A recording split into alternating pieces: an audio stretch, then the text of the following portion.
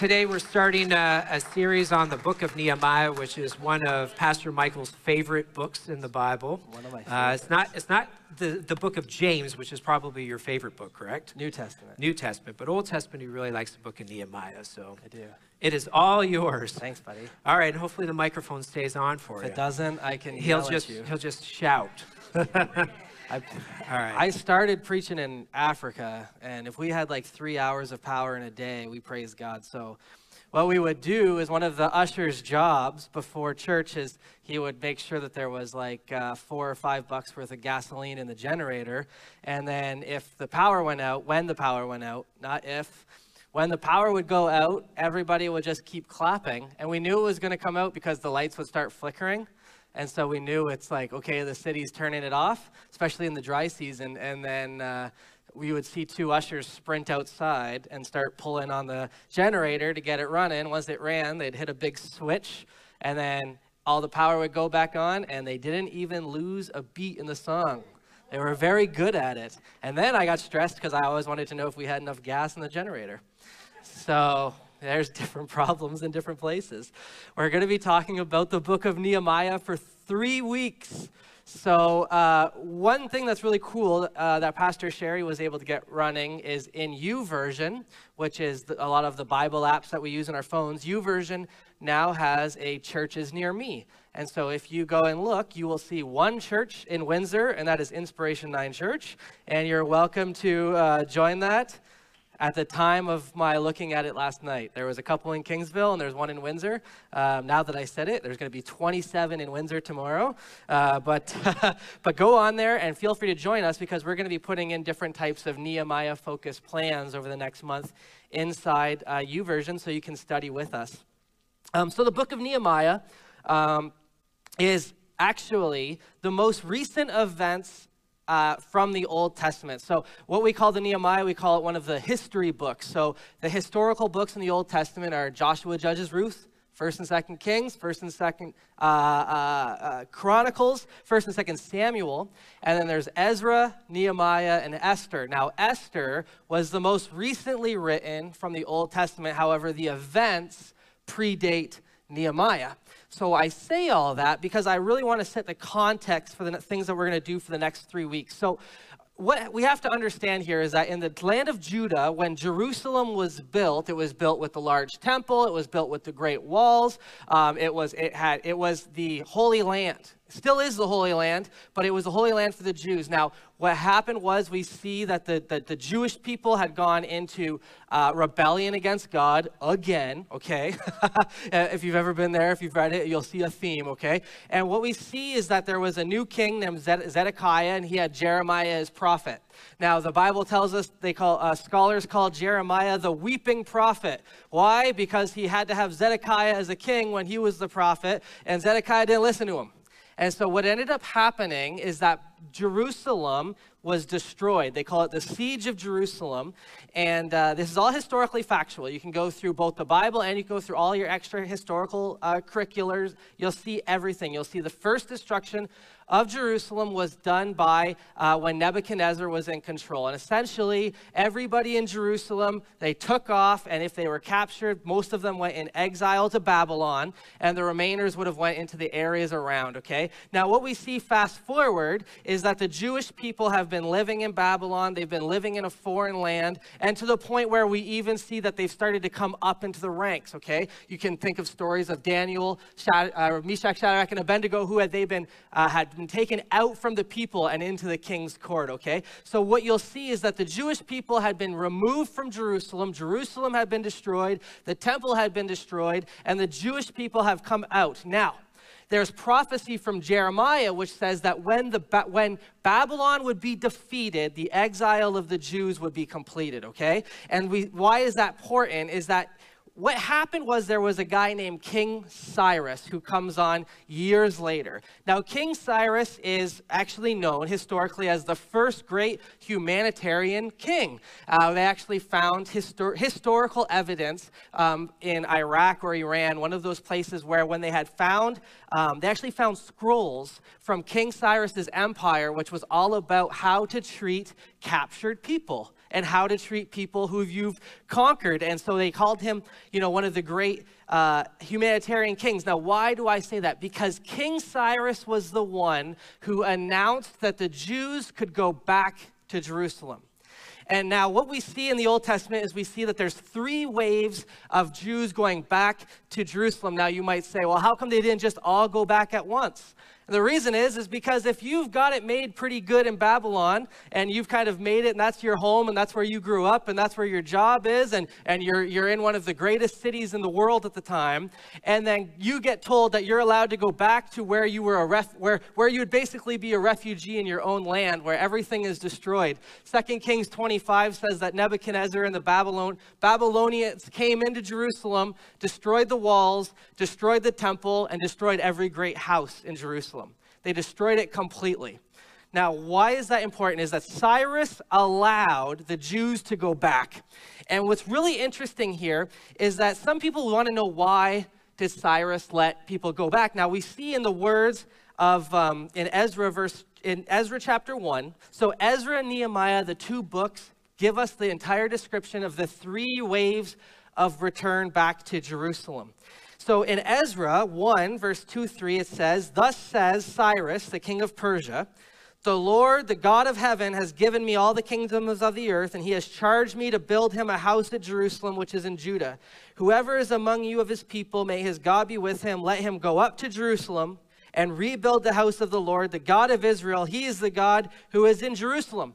This is written by King Cyrus, the king of Persia, who's not even Jewish, who defeated Babylon, defeated the Babylonian army. History tells us that Cyrus went on to conquer over 15 nations, one of the greatest empires at the time with the Persian Empire from King Cyrus the Great.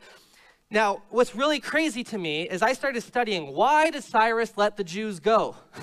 It doesn't make sense. I mean, we look at Exodus when the Jews were trying to come out of Egypt, and we see great struggle, and the Pharaoh had to basically wipe out his entire army and his entire family, and they finally got away. And this King Cyrus decides that he is going to release the Jews, to let them go back to Jerusalem, to the point where he even financed the first original expedition back to Jerusalem.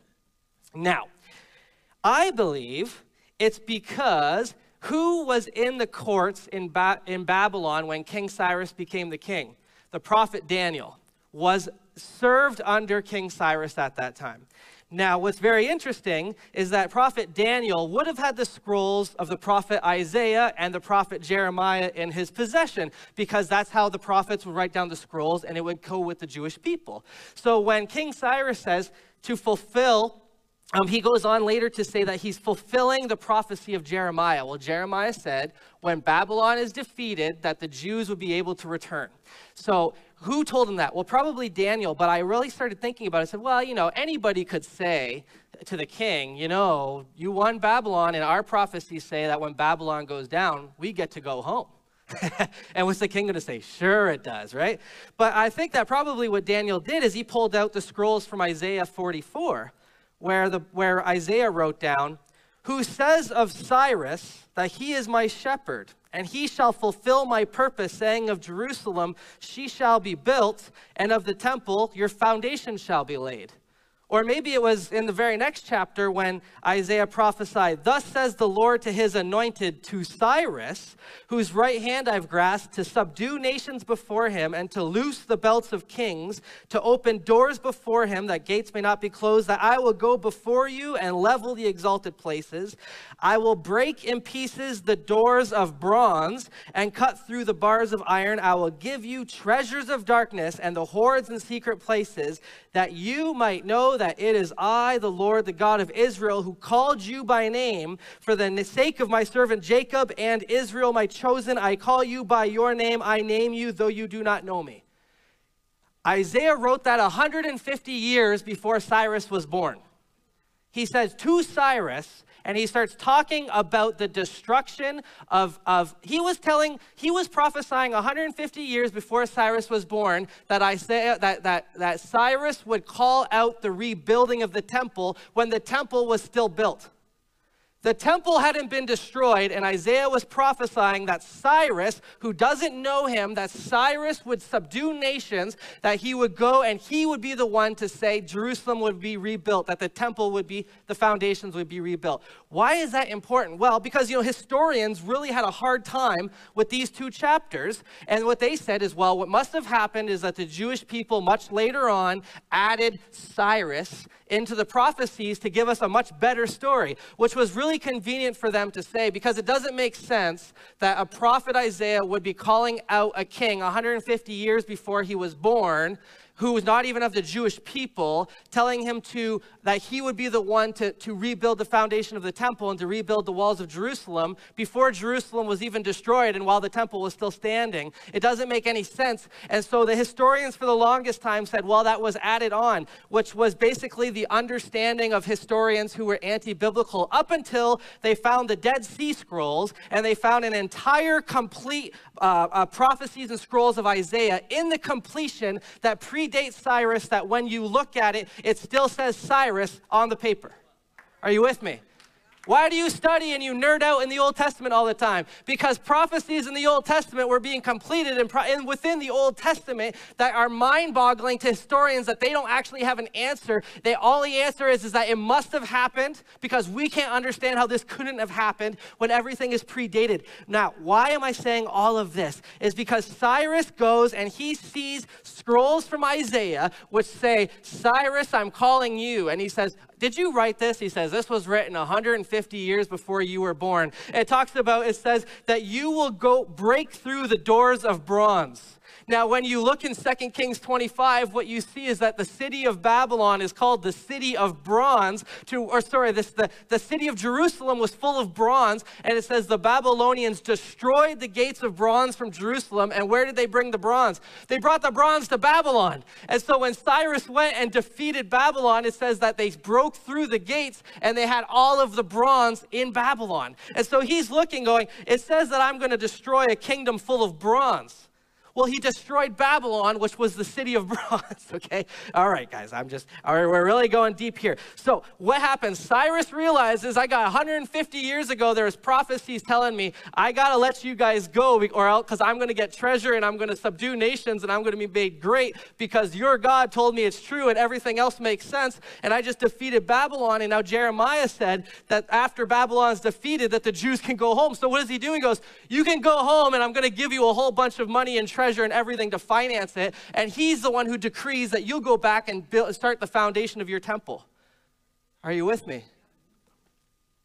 So the Jews returned in three ways. We see the first return was with Zerubbabel, and he was given the commission by a King Cyrus from Babylon, and this was the first wave. This is Ezra 1-6. And the main thing they did is they went back, they started fresh, and the first thing that they did is they laid the foundation to start building the second temple, okay? Ezra 7 through the rest of Ezra, we see it pick up with the second wave, which is by Ezra, who is the high priest, who realizes there's a major issue with the Levites because a lot of Levites have gone against the covenant. Some Levites don't want to go back to Jerusalem. They don't want to go back to the Holy Land. They want to stay in Babylon. And what we see is that Ezra takes a second group back to Jerusalem, where he brings great a spiritual cleansing and a renewed covenant of the Levites back to the covenant that they had with God. And he basically, you can take the Jew out of Babylon, but you can't take the Babylon out of the Jew, up until Ezra goes there and says, nope, you guys aren't in Babylon anymore. We got to start living the way God wants his holy people to live. Amen. Now, what we see is the third wave is Nehemiah. Now, Nehemiah, the book was written by Nehemiah himself. So it's an awesome adventure story written in the hand of the person who lived it. It was only maybe a 14 or 15 year span of time, but we know historically that he started to write it almost as soon as the events were completed, okay? And so what we see is that Nehemiah is the third leader of the third wave of the return to Zion for the Jewish people out of Babylon. By this point in time, King Cyrus is long dead, but the decree that the Jews were no longer an enslaved people and could go back had stood completely, okay? So now what we see is that, so it says the events of the book happened around 444 BC, and then he wrote the account from his own book shortly thereafter. We don't know a lot about Nehemiah's background, but we do know that Nehemiah was described as the cupbearer to the king Artaxerxes. The king Artaxerxes, he called himself the king of kings in Persia. He was a king over a significant region of Persia. And what's really interesting is that when you look at a cupbearer, now firstly, Artaxerxes is Persian and Nehemiah is Jewish. And so something I found really interesting is that one way to really work with people that you've conquered is to allow them to have positions in their household. But also what that means is that they have to be of a very high level of trust. And you also have to treat their people good, because the cupbearer was the person who poured the wine. And if you're going to take out the king, what's the easiest way to do that? Spoil the McDonald's, right? Enjoy. Right? How's it taste? And then run, right? So Nehemiah was a Jew who was in Babylon. After the first, his family would have still been there. The second goes back, his family's still there. Now Nehemiah's grown. He's serving under a new Persian king. He is the cupbearer. He would have been the most trusted person probably in the life of King Artaxerxes. So, the reason I really like the story of Nehemiah is that he's kind of a cupbearer. He's like a really highly trusted government employee, really, if you think about it, okay? Like, what do I mean? Well, you got Esther, but she kind of became the queen, right? And the Bible tells us that the king had great love for Esther, that he loved her above all of the others, right? And then you have, Daniel, Hananiah, Mishael, and Azariah, who you know as Belteshazzar, Shadrach, Meshach, and Abednego. What happens? It says that they were taken out and placed into a high level of favor inside the courts of the kings. They were members of the king court. Even the first person who led the first charge, Zerubbabel, his Babylonian name actually refers to the fact that he would have been of royalty. If you actually look even in 2 Kings 25, when it describes the destruction of Babylon, before the chapter's even done, you see that one of the kings who's in an exile of Israel 37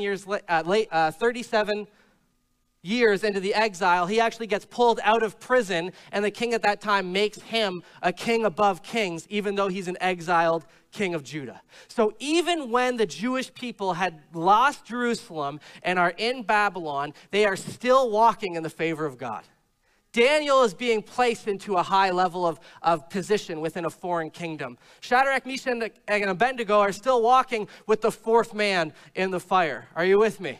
So Nehemiah, so even the people going back and leaving Babylon to go back to their rubble to rebuild God's place for God's people are getting financed by the world to go do something that God prophesied. Why? Because the Bible says that he can make the bad things turn around for the good.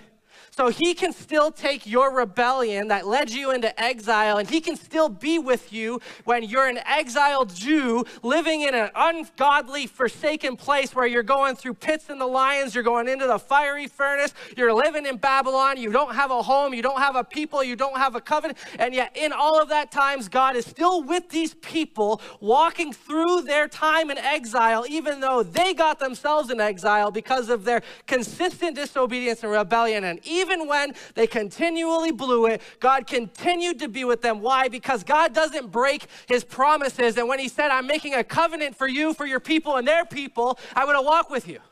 Why? Because when he said, I'm the Father, I'm the God of Isaac, Abraham, and Jacob, they go, well, those are my people. But yeah, because I made a covenant with you that you would be my people. So even when you screw up and you go to the wrong places, you might be in the wrong places, but I can still make the right time because I'm sovereign in all these situations. Are you with me? So I'm excited I want to give you the context, because for 3 weeks we're going to be talking about Nehemiah, but you need to understand that these people have been living, and now they're now coming out of the punishments of rebellion that they've been in, and they're looking at what they used to have, and even in Ezra, when it talks about that they rebuilt the second temple, it says that there was laughter and that there was tears, because the people who remembered what was there were weeping because of what they lost, while the people who didn't know what was there were rejoicing because it was a promise and knew that God was still there for them. Isn't it interesting how sometimes God can speak to people, that he can send the same thing and tell two people two different things and mean the same thing? It's just interesting to me. So you've got all of these Jewish people who have been brought into the highest levels of Babylon, and now you've got Nehemiah. And so Nehemiah being the trusted cupbearer of the king. My message today is called Answering the Call. You know, I really think about when Nehemiah was sitting there. Listen, if he's the cupbearer of the king has got his eyes on him. He wants to make sure he's never having a bad day. Why? Because if that guy's serving your wine and you talked to him poorly that night before, you might be questioning whether or not you want to drink the wine the next day. Are you with me? What's that thing they always say? There's two people you want to be nice to, the guy who runs your money and the guy who cooks your food, right? Okay, maybe that's just my motto. I don't know. But trust me, I am very nice at restaurants. Like I don't have grace for a lot of things, but bad waitressing I do because I know what they can do to me. You with me? My cup runneth over with patience in restaurants. Whatever, I'm either not eating it or I will wait till tomorrow. I'm just so Canadian. So what we see in Nehemiah 1, verse 1 to 4, we're just going to read this together. Now it happened in the month of Chislev in the 20th year, I was in Susa the citadel, that Hanani, one of my brothers, came with certain men from Judah. I asked them concerning the Jews who escaped. He's talking about what happened with the last two groups of people who've gone over back to Jerusalem. I asked them concerning the Jews who escaped, who survived the exile, and concerning Jerusalem. And they said to me, the remnant there in the province who had survived the exile is in great trouble and shame. The wall of Jerusalem is broken down, its gates destroyed by fire. As soon as I heard these words, I sat down and I wept and I mourned for days. And I fasted and prayed before the God of heaven. I continued fasting and praying before the God of heaven. Now, what's really interesting is that Nehemiah, being in the comfort and the lavish of a Persian royalty, living as one of the most trusted advisors to a king of kings, as he called himself, the King Artaxerxes of Persia, that in that time, he's sitting there asking about what's going on with his people in a land far off. In a land that he probably never even had gone to before, a land that he didn't know about when it was a holy city. He had grown up in Babylon for all of that time, living in the highest levels of courts in Babylon, and he's talking to people who are coming back from Jerusalem and saying, tell me about the Holy Land and the people there. Tell me about my people. And the guy said, it's not looking good. The temple's there, but the people are in trouble. They're completely vulnerable. They're defenseless. They're not allied with the people around them. We know this to be true. They're hanging on by a thread. And what did he do? He said, well, someone's going to have to do something about it. I got a job here. Or did he say, he wept and he prayed because he was moved so intensely by the thing that was right in front of him. And I wonder why he wept and mourned. I wonder if he wept and mourned because he felt bad that he's been living in Babylon when his people are suffering, or if he wept and mourned because he was confronted with a decision, which was going to be really difficult to make, or maybe he wept and mourned because he didn't understand what God was trying to do, or what should he do in that situation. I believe that answering the call starts with the question of whether we have apathy or whether we have empathy. And the thing about apathy is that apathy says, it's too bad, so sad, but what can I do about it? And I believe that as Christians, especially in the Western world, it's so easy for us to become so apathetic because what happens is that we greatly increase the value and the impact of the little things inside of our life, that when we see big things, sometimes we don't see the big things for what they are because we've made the little things in our life way bigger than what they should have been. Are you with me? And so what happens is we become apathetic because we think, well, what can I do? I was in Toronto a little while ago, and I saw a guy, and he was on the side of the street, and he was walking with his bucket asking for money. Now, can I be honest with you? My first instinct is, looks like he could get a job. That's my first thing. I'm like, he's able-bodied, he's walking, he's young, he doesn't have a bunch of legs blown off. You know what I'm saying? Like, I'm a realist when if I see somebody, no arms, no legs, really suffering, I sit there, I'm like, man, my heart breaks. But when I see a person when I'm just being honest with you, when I see it with my two eyes and I go, it looks like you could hang drywall. You know what I mean? Like, I don't know what's going on, but that's the first thing that my brain thinks. And I remember I was sitting there, and I remember God said to me, well, you can think whatever makes you comfortable. And I remember I had $5 in my wallet. I never carry cash. I was reminded I had money in my wallet at that moment. I never have cash on me. I'm the worst. I always just plastic everything. And I said, I gave him $5. And I remember as soon as I drove away, I started thinking about him like, well, I wonder what that $5 is going to go towards. I wonder what that's going to whatever, and there's no reason for me to think that other than my own general apathy, because I was telling myself why I didn't need to do anything. Maybe he did, but God had put into my heart in that moment a certain level of empathy where all of a sudden I realized I don't know what he's going through that day, but if I was in that position, this would be a real blessing to me. And now I can either just trust God with what I've done in that moment, or I can be apathetic and just tell myself about why I didn't do anything at all. And honestly, the funny thing is that we get way more comfortable in apathy because we don't have to roll the window down. We don't have to reach into our wallet. We don't have to talk to somebody we don't know. We don't have to trust the ground that we just threw some seed into because we don't see it anymore. And we probably never will. But God sees. My first point in answering the call is, do you have a spirit of apathy in your life or empathy? Apathy will always push you towards luxury, but as Christians, we do not have the luxury to be apathetic in this lost and dying world. Apathy is a luxury for the atheist because they can eat, drink, and be merry, for tomorrow they die. But you and I, as believers in the church, do not have the luxury or the convenience to be apathetic to the problems of this world. Because Jesus was not apathetic to the failure and the sin and the death that was coming to each one of us. If Jesus was apathetic to us, he never would have left the throne. How many times is it hard for us to leave the throne room of a king of kings in Babylon when Jesus left the throne room of the king of kings in heaven to come down to this earth? Why? Because he was not apathetic to our suffering, but he was empathetic, that we have a high priest that we can relate to, who came down, who lived this life, who lived it with no wrong, and he died and rose again on the third day, who knows our suffering and knows our tribulation, and he is not apathetic to it, but he empathizes with us because he was both God and man in this lifetime. Are you with me? You will never be able to answer the call if you live a life of apathy because you'll never pick up the phone. James 4:17 says, so whoever knows the right thing to do and fails to do it, for him it is sin. Apathy is the most destructive sin that I think a lot of us live with. And we don't repent of it because we think that it's, we don't see we make people an inconvenience. And I think that the worst thing that we can do in this lifetime is make people an inconvenient thing. Because Jesus could have left, it was inconvenient for Christ. And he did a lot more than we are doing. And then Isaiah 1 says what? Learn to do good, seek justice, correct oppression, bring justice to the fatherless, and plead the widow's cause. Learn, seek, correct, bring, plead. These are all action verbs that require something of you.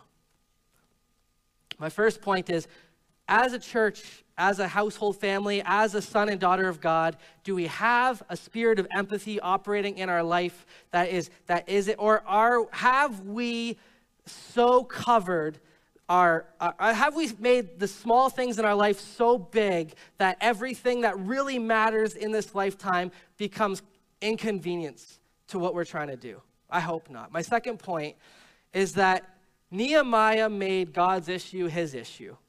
You know, Jerusalem was called the holy city for God's people, and it was destroyed. Can I be honest with you? Nehemiah didn't need a new city. He didn't need a new house. He didn't need a new job.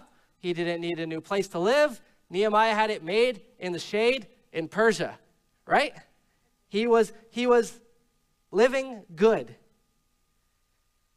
But that wasn't what God wanted. And what I think is really interesting is that Nehemiah knew that God loved Jerusalem and loved his people, that Nehemiah made God's concern his concern. That's one of the biggest things that I think that I remind myself. In order to operate a spirit of empathy, we used to put them on our bracelets back in the 90s and the 2000s. What would Jesus do? And we really kind of made it a joke. And we always made everything, what would Jesus do, be about sin. You're like, oh, what are you watching? What would Jesus do? I can't watch this show anymore. But what about like the moments when someone is inconvenient, or the moments when someone needs something from us, or the moments when we have the ability and the option to look away? How many times do we think to ourselves, what would Jesus do in this situation? We made what would Jesus do this level of condemnation, or this level of trying to continually not sin. But I wonder, the Bible, James says that knowing the right thing to do and not doing it, that is a sin.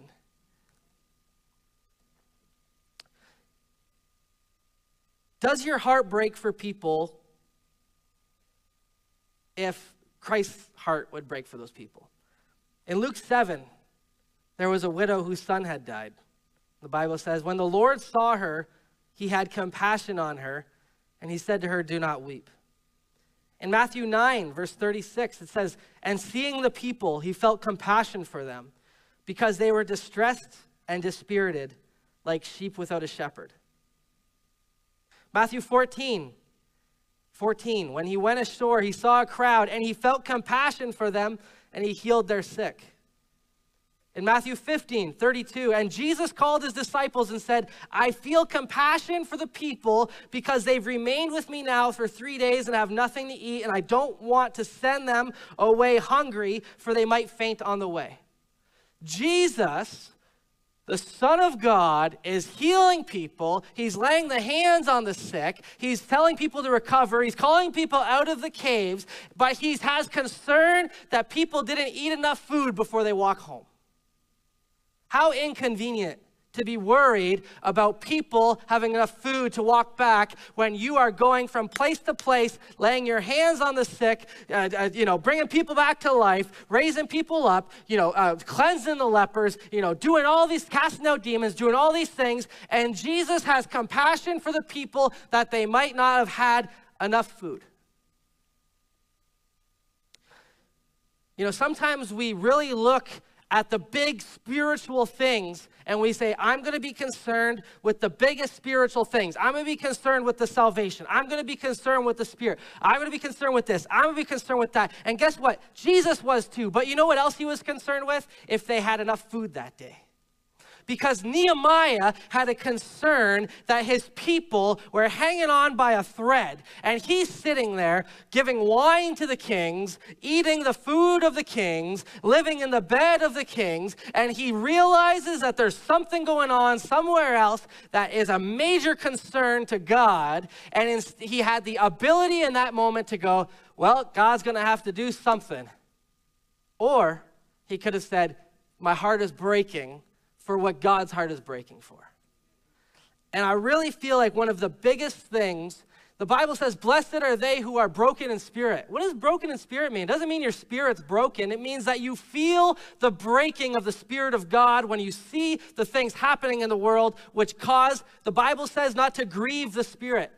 The only way to make the grieve the Spirit is to do something because the Spirit of God is weeping for what is happening.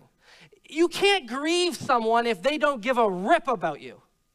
If I don't know you, I don't like you, I don't whatever, and you do something, you mean nothing to me. It is what it is. You're not gonna, but if my wife comes to me, my kids come to me, if my best friend comes to me, my mom comes to me, and they say da da da da da, I'm gonna grieve.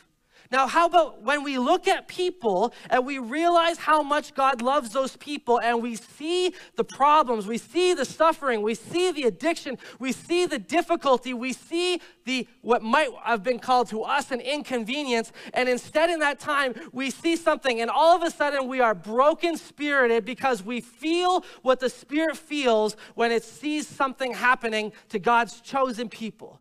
The ones that he sent his son to die for, he sees that person crying alone on the bench because they just got evicted, sitting in destruction because they don't know what else to do, looking at maid services because they can't keep a job and they figure it's better if they ask the government to help them kill themselves than maybe for Jesus to come into their life and remind them about how he died for their sins so that they might be able to live. The biggest destruction in this world right now is that we are minimizing the value of people, and we don't realize how much it grieves the Spirit when the baby is killed in utero. We don't know how much it grieves the Spirit when a person says, God's given up on me and I've given up on myself. We don't know how much it grieves the Spirit when we see people who are out without a church, out without a connection, out without a family, walking alone. They go, you, me, and Dupree, we're going to figure it out ourselves. We don't know how much it grieves the Spirit. I would ask you, friend, I would ask you, family, to ask the Lord to put a broken spirit inside of you that we might see people as Jesus see people. That it's not just people that we want to lay our hands on for them the sick, but it's people that we want them to know that we don't even want them to be hungry on their walk home. Are you with me? Nehemiah left the throne room to be in the rubble because God's heart was broken for what had happened to Jerusalem. And he couldn't live in the throne room of the world one more day if he knew that God's chosen people, that God's chosen city, that God's covenant was breaking in front of the world. He felt the grieving of the Spirit in that moment, and the wine doesn't taste as good. The food doesn't taste as good, and you don't sleep as good, and the bed doesn't feel as comfortable. You start to hate everything. And what was apathy and what was inconvenience becomes the thing that stops you from being able to do anything of value in your lifetime because it was too inconvenient to feel the grieving of the people around you. Are you with me?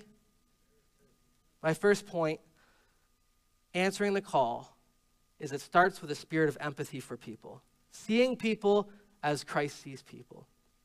My second point is moving with compassion and recognizing that we need to make God's issues our issue. It's very easy for us to be apathetic to all of the things that are happening in the world. But if God was against it, then we should be against it.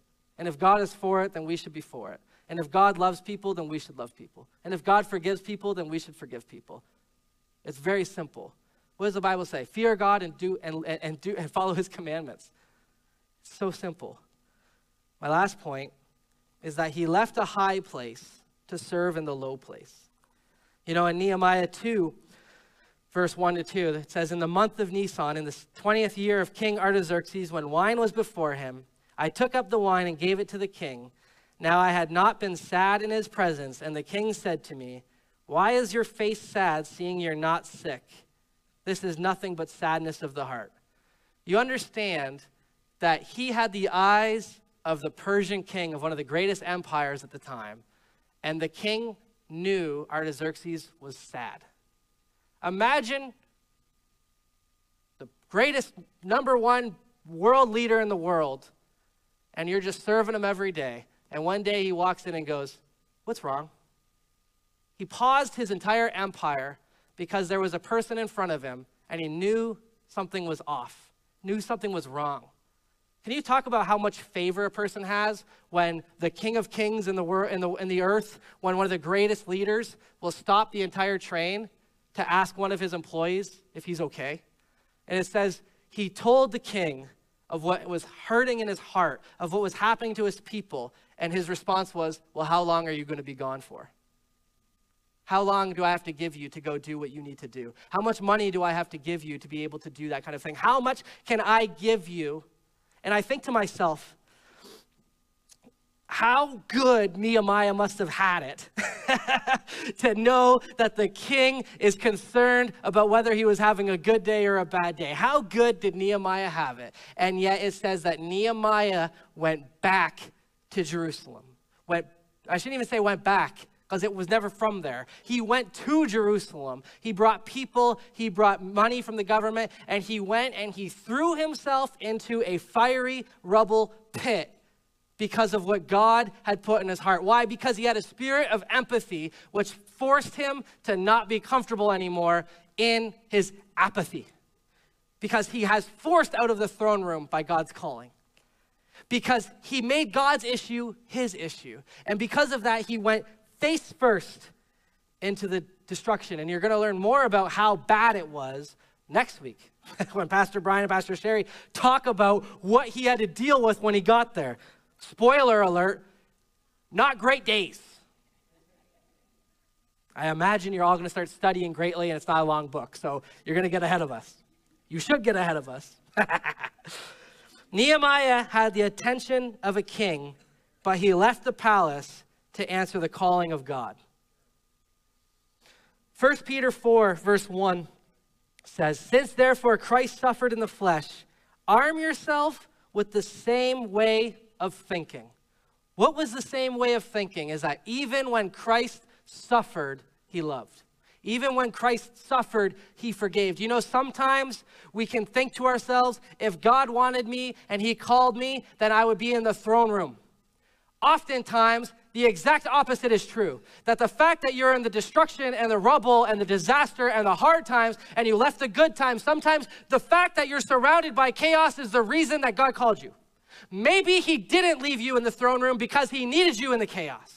Maybe the only reason why you have a calling is because God knew that you were the person to go into the chaos to fulfill his will and his destiny for your life. And the apathy that is inside of you might keep you comfortable, but might snatch you away from doing what God has called you to do.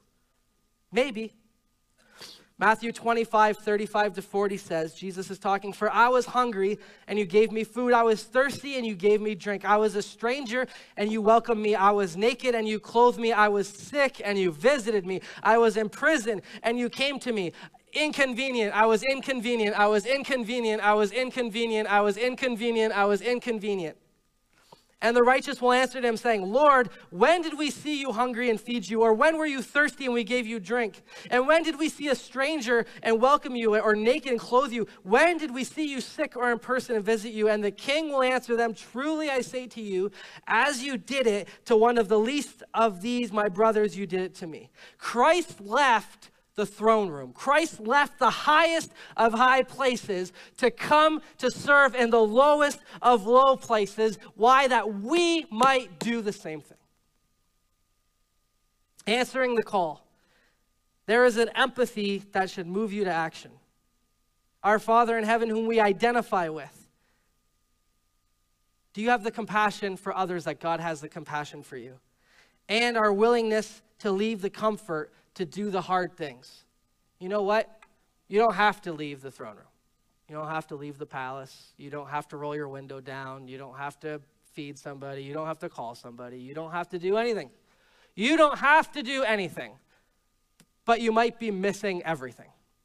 You might be missing the whole plot. You might be missing the entire thing. The Bible says, "Well done, my good and faithful servant." It doesn't say, "Well done, my good and faithful leader, my good and faithful king, my good and faithful did all of the right things at all the right times, but never listened to me."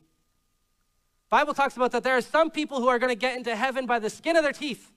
They're going to make it, but just barely. I don't want to be that person. I don't want to get to heaven and say, you didn't do what I asked, but you did what I commanded, but you missed it, man. You really missed it. The Bible talks about that there is a judgment seat of Christ. You know what the judgment seat of Christ is? It's not for the unbeliever, it's for the believer. Now, I'm not trying to do this to scare people into works. I'm not trying to scare people into action, but what I am trying to do is to relay to you the importance of living a life that matters. And Nehemiah could have lived in the throne room. He could have lived for himself, but we never would have had a book about it. We never would have had a third wave under his watch. We don't know if he would have got the walls built. We don't know what would have happened if he would have stayed there. But I do know what would have happened if he would have stayed there. Is he would have lived and he would have died and nothing would have mattered for him. But because he picked up the phone, because the empathy was in his spirit, because his spirit grieved for the things that grieved the Lord, because of that, he had to get out of the throne room. He had to get out of the place of exaltation. He had to get out of the place of being served and throw himself into the destruction and the rubble and the chaos of a hurting people in a hurting place, in a hurting time, in a hurting land with whatever he had. I don't know if I'm the person to do this. I'm just the cupbearer to a king. I'm just good at pouring wine and making good side talk and telling a guy how nice he looks every day. And now I'm going over to become a governor of Jerusalem, to deal with a people I don't know, to deal with problems I'm not aware of, to go and throw myself into the mud and the miry clay. Why? Because he couldn't help it. Jeremiah says, how can I say I won't release the things that are inside of me? Because there is a burning fire inside of me that if I don't let it out, I'll burn up. I can't not be empathetic for somebody. I can't not be grieved if it grieves God. I cannot be upset when I see something that upsets God. I can't help it. It might be inconvenient to me. It might be inconvenient to my bank account. It might be inconvenient to the people around me, but I don't want to live and die and be told good enough. I want to be told, well done. Isaiah 6 verse 8, and I heard the voice of the Lord saying, whom shall I send and who will go for us? And I said, I'm right here. Send me. Not, I don't know. Ask somebody else. Ask somebody with the qualifications. Ask somebody who's done this before. Ask somebody who's related to somebody. Ask somebody who speaks better than I do. Ask somebody who walks better than I do. Ask somebody who's younger than me. Ask somebody who's taller than me. Ask somebody who's older than me. Ask a guy. Ask a girl. I don't know who you got to ask. You got to ask somebody. And maybe God's saying, I'm asking you because I think you're the person to do the thing. Are you willing to embrace the inconvenience of this life to tell people about the love of Jesus? Are you willing to embrace the inconveniences of this life, to throw yourself into the hard places because there is people that need God and it might be you who is the one to tell them about it? Or do we want to live in the throne rooms of apathy and in the palaces of self-righteousness and in the castles of not my problem, not my issue? And, do we want to live there? Because I'll tell you what, the lobster starts to taste like soap and the beds stop being comfortable. And the king starts looking stupid. And you start hating the nice shoes. You start hating the nice things. Why? Because you've taken yourself out of the will of God to live in the will of yourself, and you realize that yourself is going to lead you somewhere that you're not going to be proud of at the end of the time. Choose today whom you will serve. As for me and my house, we're going to serve the Lord. As for I-9 Church, we're going to serve the Lord. As for the church in Canada, we're going to serve the Lord. As for the church in 2023, we're going to serve the Lord. Heavenly Father, I thank you for this church. I thank you for this people. I thank you for this time that you've allowed us to live in, God. We repent for times where the phone has been ringing. We repent for the times when the door has been knocking. We repent for the times when the hand has been out. We repent for the times where someone's been sitting alone and you know something's off. We repent for the times where we could have done something, but we chose to not. Lord, we repent of that because your word says that that is sin. And we don't want that type of sin to exist in our life. That sin of comfort and that sin of self-righteousness and that sin of I don't need to do anything and Christ is going to do everything. God, we repent of that. Give us a spirit of empathy for the people who are around us. Allow that our heart would break for those things that break your heart, God. May the things that break your heart break our heart, God. May it be that we fast and mourn, not for the new job we want, that we don't fast and mourn for the money we want, but fast and mourn for the kingdom we want, fast and mourn for the things that we want. May we fast and mourn for the people who are yours. May we fast and mourn for the widow who is in her suffering. May we fast and mourn for the orphan who doesn't know of the love of a father. May we fast and mourn for those people who are in addiction. May we fast and mourn for the things outside of us, God, because you know where we are going to be at the end of this time, but we don't know where they're going to be, God. May our heart break for those things that break your heart, God. May we never be so comfortable in the throne room that we can't go and throw ourselves into the battlefield and the war zone of people who need you the most. Give us the spirit of courage and of boldness. We rebuke the spirit of fear of man that might tell us all the reasons why our apathy is a good choice. And instead, Lord, may you put inside of us a fire that will burn us up if we don't let it out, God. May people know about the love and salvation that comes through your son, Jesus, because of the people who don't see people as inconveniences, but they see them as lost sheep for whom you left the 99 to capture the one. We thank you for what you're doing in us, through us, and for us. We give you this day. We give you this week. May you bless each one of those people here today as they go out. May we be more like you each and every day. We give you the glory, the honor, the praise. And everybody said, amen. God loves you, and so do we.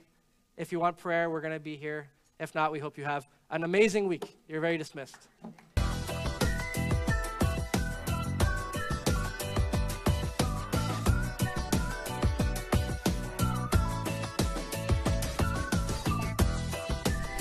Hello, everybody, and welcome to the After 9 show. For those of us just joining right now, I encourage you to go back and rewind rewind. Is that the term? Yes. Rewind the message and take a listen, and then come back over here and talk to me and my good buddy, Pastor Luke LaBeouf. And we're going to be talking about things that we got out of the message today, maybe some things that stood out to us. And the point of the After 9 show is so that you can feel, if you're watching via live stream right now, you can feel like you were here, and you can, encourage yourself and talk to people that like you. I like you. I don't know you, but I like you. Anyway, so I really enjoyed today's message, but I have someone with a really cool shirt on that may have a little bit more, the red one might have a little bit more meaty things to say. So let's see what he has to say. But something that I really thought was quite comical. You can come on in, Pastor Luke.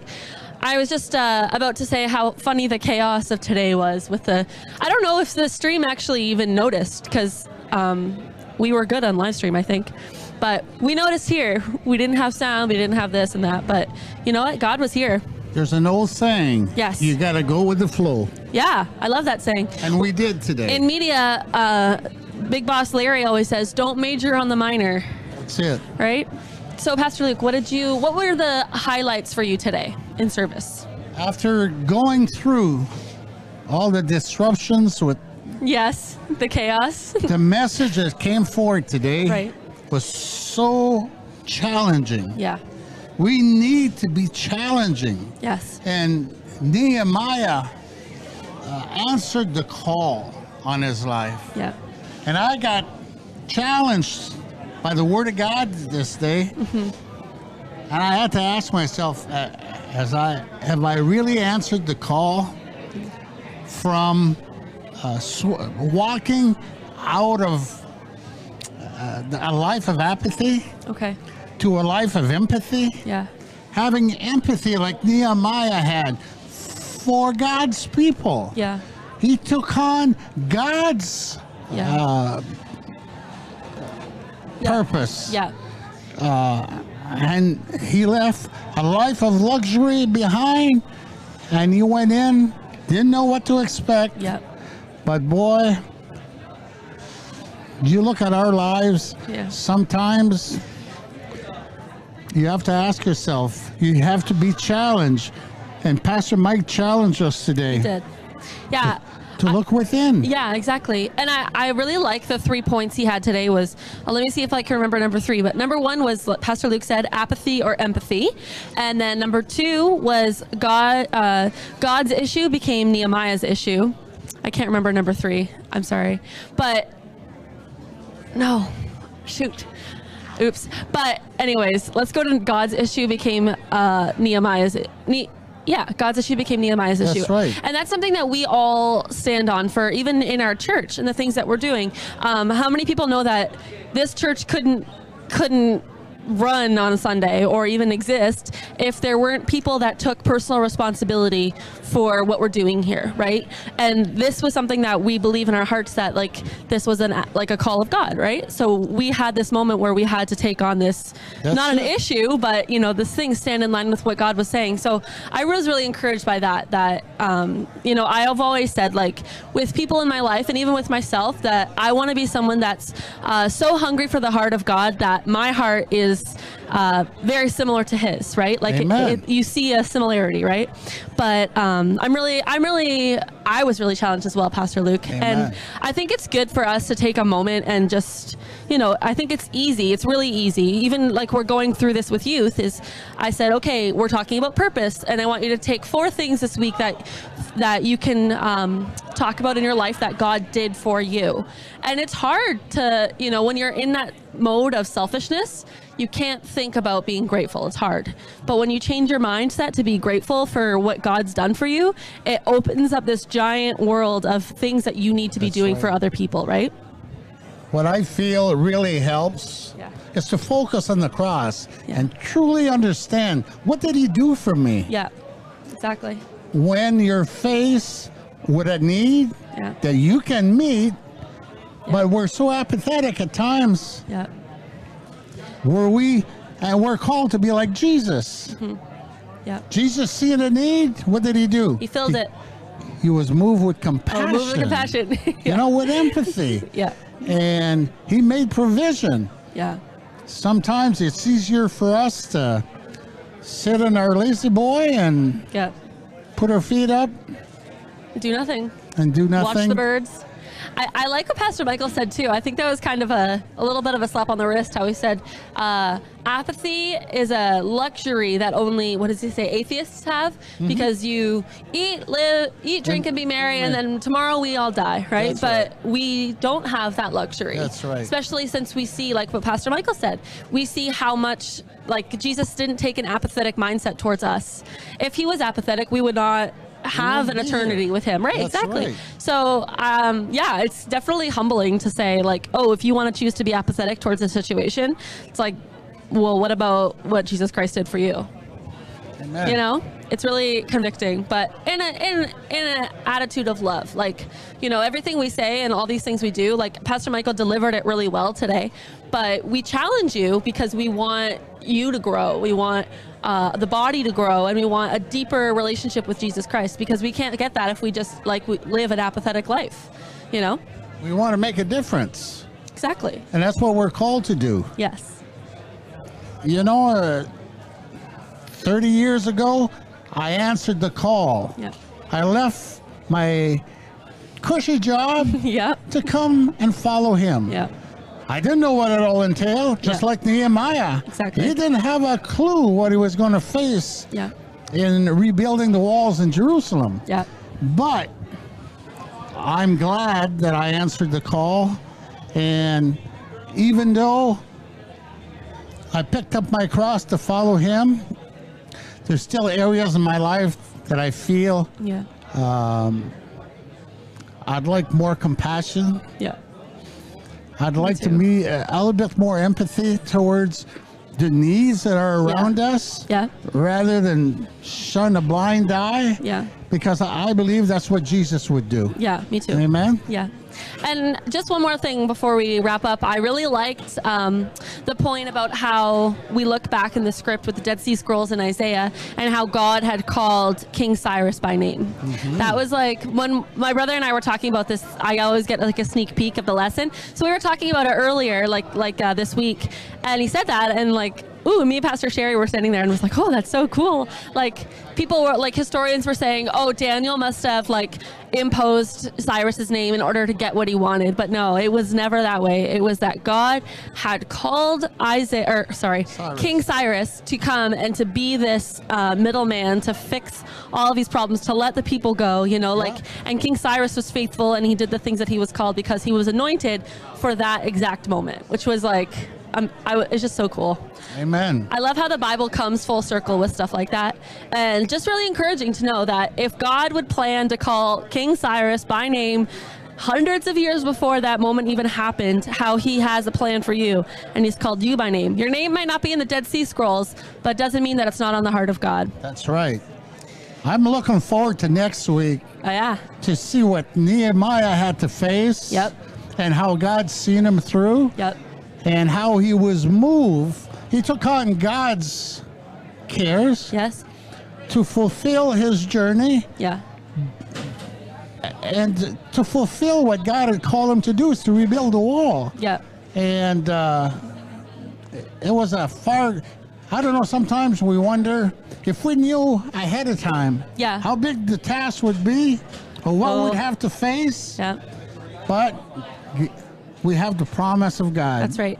That he would be there with us. Yep. And God was with Nehemiah. Yep. And he got the job done. He did. He got the job done. He answered the call. Yeah. And I believe there's people out there that God is calling you. Yes. And I agree. all we have to do is trust him. Yep. You heard it here first.